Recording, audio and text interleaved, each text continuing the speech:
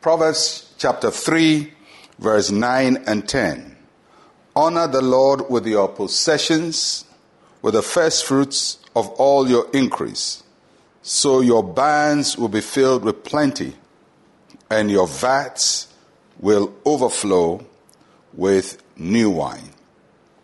Our relationship with God is based on honor. As a matter of fact, when you read the Bible, you'll find that all the commandments of God are designed for us to show honor to Him and honor to other people. So when God says, for example, you shall have no other God besides me, it is so that we honor Him as the only true God. If He says, thou shalt not steal, it's so that we honor the property of other people so that we don't dispossess them wrongly of what they have worked for. So the laws of God are designed to bring honor. And in our passage today, the Bible says that we must honor the Lord. And here it gives us clear ideas of what we must do to honor God. To honor simply means to offer something that is weighty and something that is worthy. It must be weighty. It must be worthy. So when I say I'm honoring you, what I give to you must have weight. It must have some depth to it, and it must be worthy. It must measure to who you are. And that is why the honor you give to one person is not the same honor you give to another person. The honor you give to a child may not be the same honor you give to the parent of the child. The honor you give to me is not the same honor you give to God, because we have different weights. God's weight is far bigger than I am, immeasurable. So when we are honoring God, we have to be able to weigh whether what we are doing truly represents the value of who God is. And the passage tells us that we must honor God with our possessions. In other translations, it says with your substance.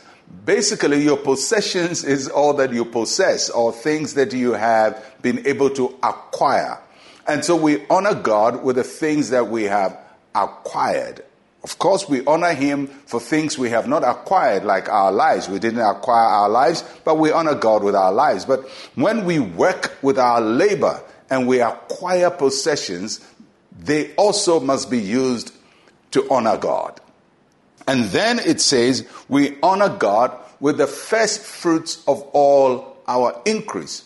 The word first fruits means the best part, the topmost part, the most worthy part of a portion. So when we are honoring God with something, it has to be something that is weighty. How do we know it is weighty? Because it is the best part of what we have. We don't give all the parts away and give the leftover to God. That is not honoring God. When I was a kid, we go to church and you give God the half penny or 1 peso, and that is how we give to God. And we thought, well, it's church. You give what is left over. What you couldn't use goes to God. If God is the source of all that we have, then what we honor Him with must be the best of all that we have. So the best should not go to our television bill. The best should not go to other bills we pay. The best of what we offer to God must be better than everything we offer. So honor the Lord with your possessions and with the first fruits of all your increase. Then He says when you do that, He will cause you to be filled, and He will cause you to have an overflow. Your barns will be filled with plenty. In other words, when you give to God, you never lack. It has been said that givers never lack, and you can never outgive God. So why don't you obey this instruction and command from God to honor the Lord with all your possessions and with the first fruits of all your increase? If you try Him in that, your barns will be filled with plenty.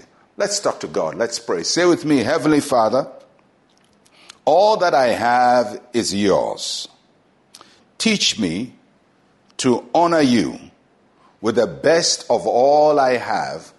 In Jesus' name, amen and amen. Put the Lord to the test. Honor Him and see how He will also honor you. I'm Pastor Mensa, Otabil. Shalom, peace, and life to you.